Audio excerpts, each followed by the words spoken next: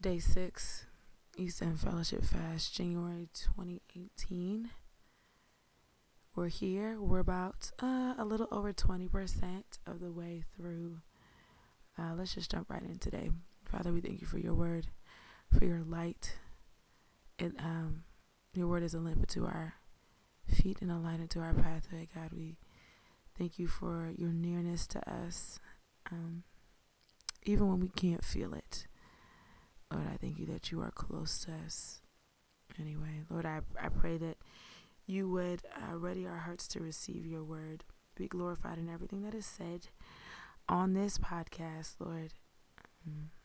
We give your name thanks, praise, honor, and glory. In Christ's name we pray. Amen. Okay, so we have been doing the who, what, where, when, and why of Hear and Obey, the Hear and Obey tool that we are learning about in large gathering. And there is another word left, the how. But I really feel like the how we're going to go over in the next few Sundays. And I probably already talked about the how. So we're just going to do the 5 W's and not the H. Today, hopefully that's okay with you guys. Don't be mad at me. If you really want me to do the how, just let me know and I'll come up with something. But I promise you're not missing much. So let's go with a new topic for today. I want to talk about something that I've shared with several different people before. I've talked about this before. I'm sure I'll talk about it again. And it's something I love. It's the presence of God. And that sounds like super spiritual. Like, oh, I love your presence, God. It's true. But I'd like to unpack the significance of the presence of God. And what it can mean to us in 2018. All right, so we sing a lot of songs about God's presence, like Holy Spirit, you are welcome here. Come flood this place and fill the atmosphere. Your glory, God, is what our hearts long for. To be overcome by your presence, Lord. Or the presence of the Lord is here. The presence of the Lord is here. Or your presence is heaven to me. Stuff like that. We sing a lot about God's presence. And a lot of people might be super skeptical about those types of songs. It's just like, what are you even saying? What are you saying about? Is there any content to those songs? And I'd like to say, yes, absolutely. When we're singing about the presence of God, we're singing about something that is just so mind-blowingly amazing and a huge grace extended to us. And I think we should all be aware of that. So let me dig in. So what do we mean when we talk about God's presence? Well, let's look at scripture. I'm not going to read every single scripture, every text that I'm getting my thoughts from. I'm just going to briefly overview just for the sake of time. So in Genesis 2, we get the first hint of, well, we know that God, in the beginning, God created the heavens and the earth, right? So God existed. But in Genesis 2, we get a picture of, or is this Genesis 3? A million apologies. It's Genesis is 3. It's the record of the fall with Adam and Eve. But it records God as after Adam and Eve had sinned and eaten the fruit that God told them good and well they weren't supposed to eat. It says that after they did that, they heard the sound of the Lord God walking in the cool of the day. So that's the first picture we have of God being present with his creation and just hanging out, chilling. But then as a result of the fall, it's like that relationship is broken. That relationship that was so pure, that was so connected, was broken. And we don't see a picture of God in that way, walking amongst his people, like corporeally, in the Old Testament ever again. And I think a few months ago, Doug did a sermon about God having his handprint on each of us, and that sin, like when Adam and Eve sinned, it was like the hand, or God's hand was on Adam and Eve. And when Adam and Eve sinned, it's like God, the sin caused there to be separation from Adam and Eve. And it's just like another example, another picture of the break in God's presence. So to me, that says in the beginning of time, when things are as they were originally supposed to be, God was physically with his creation, chilling, hanging out, walking in the cool of the day, feeling the cool breeze with his loved children. Then there comes the fall. But then that's not the end of God's presence. Let's fast forward to Exodus chapter 14. In Exodus chapter 14, the Israelites are leaving Egypt, and they're doing so, they're fleeing Egypt, but God uses his presence as a way of protection. So God manifests his presence in a pillar of cloud and a pillar of fire. A pillar of cloud by day, he leads them, and a pillar of cloud by day so that they know where to follow, and a pillar of fire by night so that they know where to follow. Also, these pillars of clouds of fire, which is God's presence, is also like it also serves to protect the Israelites against the Egyptian army. Another manifestation of God's presence, which is actually before this, is the burning bush. God appears to Moses in a burning bush, which is cool. So we have the instance of the burning bush. We have the instance of the pillar of fire and the pillar of smoke. Let's fast forward to even later in Exodus. In Exodus 25, God says, this is after the Israelites are still wandering around, but they're mobile, right? So the 12 tribes are set up, and the tabernacle is in the center of the 12 tribes set up. And in the tabernacle is the Ark of the Covenant. And the tabernacle, so when God tells Moses to build the tabernacle, he says in Exodus 25 verse 8, he says, "Then have them make a sanctuary for me, and I will dwell among them." That is huge. So it went from in the garden, God walking with the folks, then there's sin that's broken, then there's burning bush, then there's the pillars that lead and protect. These are all manifestations of God's presence. And then God says, build me a tabernacle, and I'm going to dwell with my people. God shows a desire. He's increasing his presence amongst his people. It went from like, oh yeah, I'm a pop in burning bush, which is Moses. Oh yeah, pillar of cloud and smoke, pillar of cloud and fire. And now he wants to dwell amongst his people. And that was when the children of Israel were like, they're mobile, they're moving around, this and the third. The next manifestation of God's presence is the temple, right? So when the Israelites are in the promised land, they build a temple unto the Lord, and they place, and that's the place, that's the seat of God's presence. That's where God dwells. That's where the children of Israel are supposed to worship. So it went from God desiring to dwell amongst his people in a mobile type of way, but into God dwelling amongst his people in the land of promise, in a permanent place in the temple. So do you see how God is increasing the measure of his presence? But it just, God's presence in the temple, it just wasn't good enough for him. He could not stop there. After that, he sent himself on earth in the form of Jesus Christ, like as Jesus Christ. God came and is Jesus Christ. And that, it harkens back to Genesis 3, when God was walking amongst his people. At that moment, Jesus, God the Son, was walking amongst his people.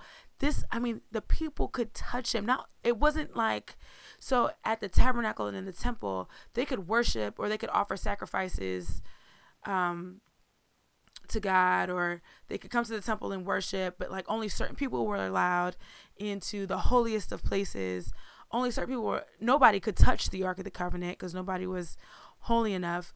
But with Jesus, it was literally God walking around, like living, eating, drinking, dancing, laughing, sleeping,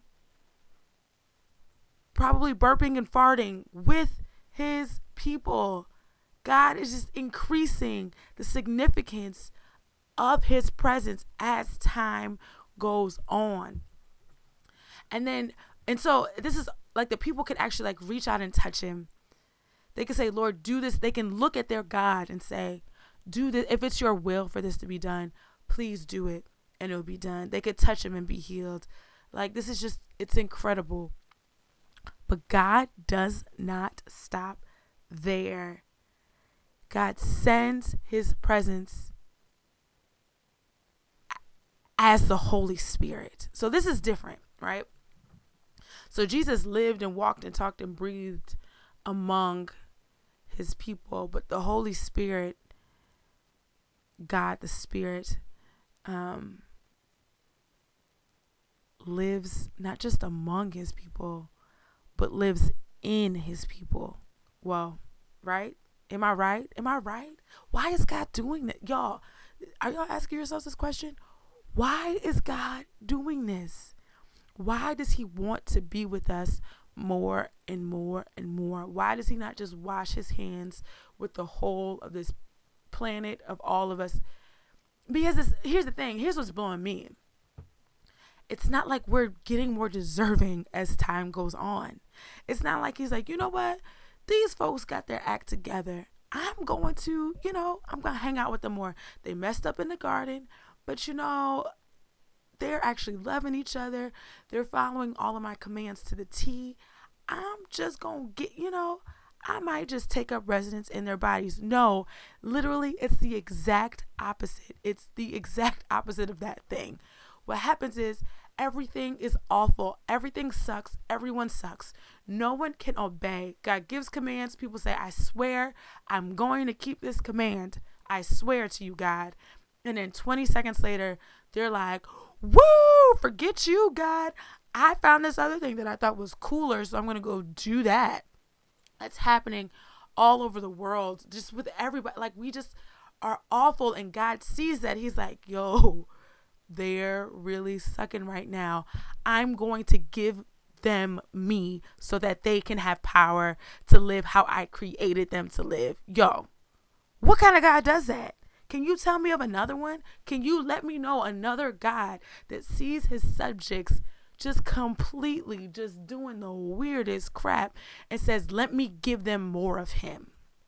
Let me give them more of me. Sorry. I mean, what kind of God does that? To go from, y'all, the sin that separate, like sin just caused a huge chasm, and then to be making way, and just to not leave us alone, to not leave us forsaken, to give more and more of himself. I mean, great day in the evening. And so when we look at the presence of God over history, we see God moving from visitation, like the burning bush, the pillars of cloud and fire, from visitation to habitation, right? God wants to live with us. God wants to be with us. God wants us. Don't know why. Couldn't even begin to fathom why he manifests his love the way that he does. Why, when we keep on messing up, he just is like, yo, they can't do it by them. It's just like a father, just like any father. When their kid just can't get it together, they just offer themselves, but God just does it so perfectly. I mean, great day. But guess what? He just doesn't stop with the Holy Spirit. He's not stopping with that. That's what we're living in. We're living in the world where we're filled with God's Holy Spirit, with God's power, and it's empowering us to live lives of godliness, empowering us to live lives as kingdom citizens. But in the future, there's a day coming when God, like when the fullness of God's presence, like the presence of God is going to come to earth.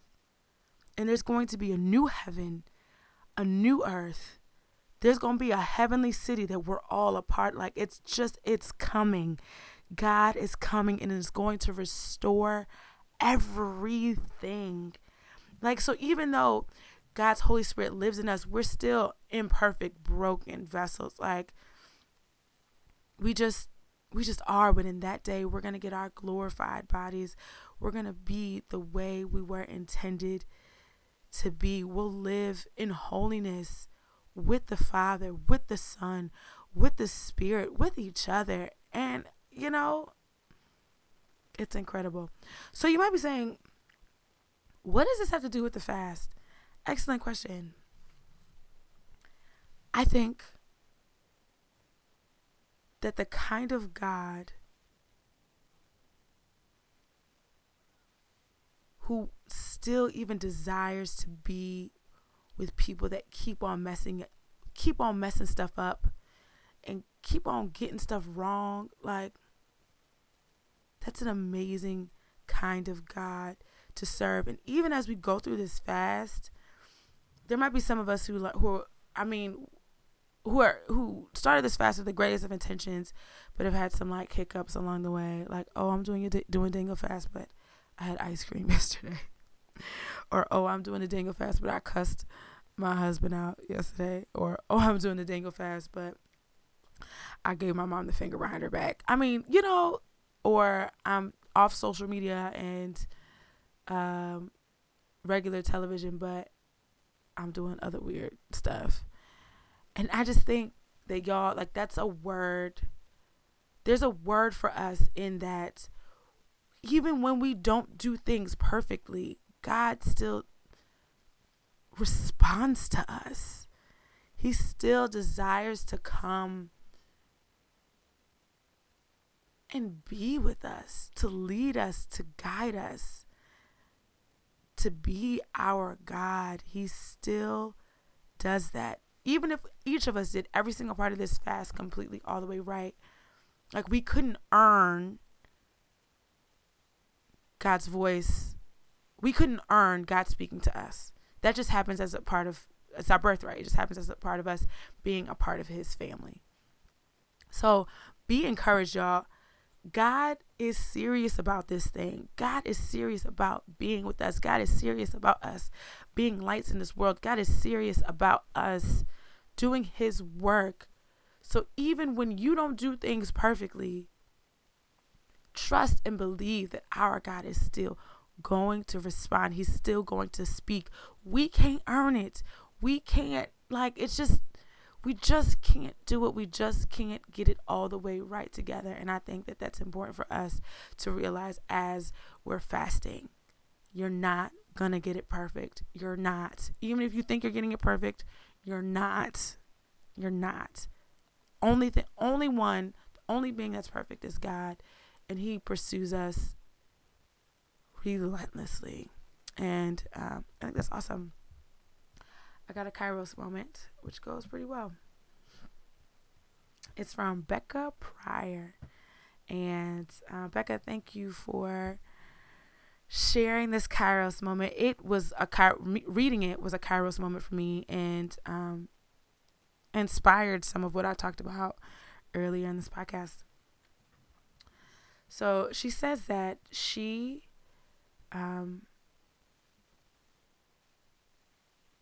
it was a story about how she was led to forgive a friend that she'd been harboring a little bit of resentment against. And she was able to forgive them. It was how God allowed her to be able to forgive that person. She was harboring resentment against. Felt shame about that story because nobody wants to be reminded that they're sinful. You know what I'm saying? That there's resentment in their hearts. Like that's just as it can be an embarrassing thing. But Becca, I'm so glad that you didn't let any sort of shame or whatever you were feeling stop you from sending this in. But anyway, that's not the story. So she shared the story of forgiveness with another friend, and she felt weird about it. She was like, man, dang, maybe I shouldn't have did that. But she acknowledged that the feeling of shame and embarrassment is the enemy working to prevent her from sharing stories of God's grace. So a few hours later, this is the moment that stood out to Becca. A few hours later, she received a text from the friend that she shared the story of forgiveness with, thanking her for telling her the story. That small but strong gesture of affirmation is something that God used 100,000% to make Becca realize that she needed to fully embody, my grace is sufficient for you, for my power is made perfect in your weakness. Therefore, I will boast all the more gladly about my weaknesses so that Christ's power may rest on me. My grace is sufficient for you, for my power is made perfect in weakness. Therefore, I will boast all the more gladly about my weaknesses so that Christ's power may rest on me. Y'all, I read it again. That's from 2 Corinthians 12:9. You can read it yourselves too. It says, my grace is sufficient for you, for my power is made perfect in weakness. Therefore, I will boast all the more gladly about my weaknesses so that Christ's power may rest on me. Y'all, God is so good. My grace is sufficient for you, for my power is made perfect in weakness. That's what Jesus says. My grace is sufficient for you, for my power is made perfect in weakness. Therefore, I will boast all the more gladly about my weaknesses so that Christ's power may rest on me. Yeah, that's why God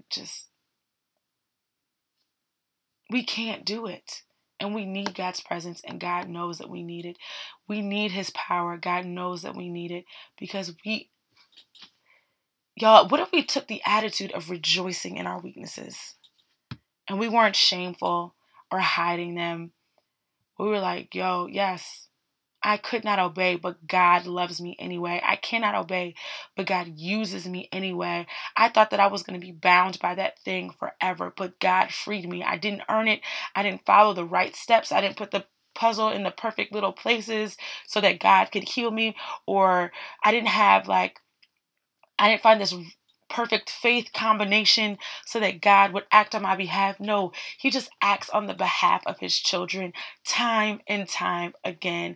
His power is made perfect in our weakness. His grace is sufficient. So y'all, let's boast in our weaknesses, which sounds counterintuitive. It does. How can we boast in our weaknesses as a body? How can we boast in our weaknesses in a way that gives glory to God? How can we acknowledge the places where we are weak so that when God acts, when God moves, when God does anything, we can point only to him and not to us. We can't point to our right thinking. We can't point to our own strategy. We can't point to anything that we came up with. We can only point to the power of the Holy Spirit. Y'all, we've got to get to that point. We've got to get there. We've got to get there. That's what God is waiting for us to acknowledge our own weakness. Humble ourselves and acknowledge our own weakness so that we can experience the fullness of his power. His power is made perfect in our weakness. Let's stop pretending to be strong because we're not.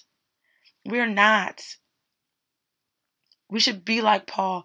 Therefore, I will boast all the more gladly about my weaknesses so that Christ's power may rest on me. Lord, I pray that if we boast at all, we boast in the fact that we don't do anything to earn anything that we've got. Lord, that you give it freely. You give us your presence freely. We couldn't even earn that. We didn't even know to ask for your spirit. We didn't even know to ask for Jesus. We didn't even know to ask for any of those things. But God, you give them freely anyway. So Lord, open our eyes, open our understanding, God, to really, really know that we can't get it right, but you figure things out for us anyway. You set stuff straight anyway. You act anyway. Lord, I pray that we would dedicate every all of these moments to you, Lord. I pray that these Kairos moments would be something that we're sharing with each other, that are blessing other people. Lord, be glorified. Lord, I pray that you would establish this, whatever work that we endeavor to do, Lord, I pray that you establish it. Because unless the Lord keeps the house, the watchmen wake in vain. And unless the Lord builds it, the laborers labor in vain. So Lord, I pray that you would establish the work of our hands. Lord, I pray that you would speak clearly through us, in us, to us. Be glorified. In Christ's name I pray. Amen.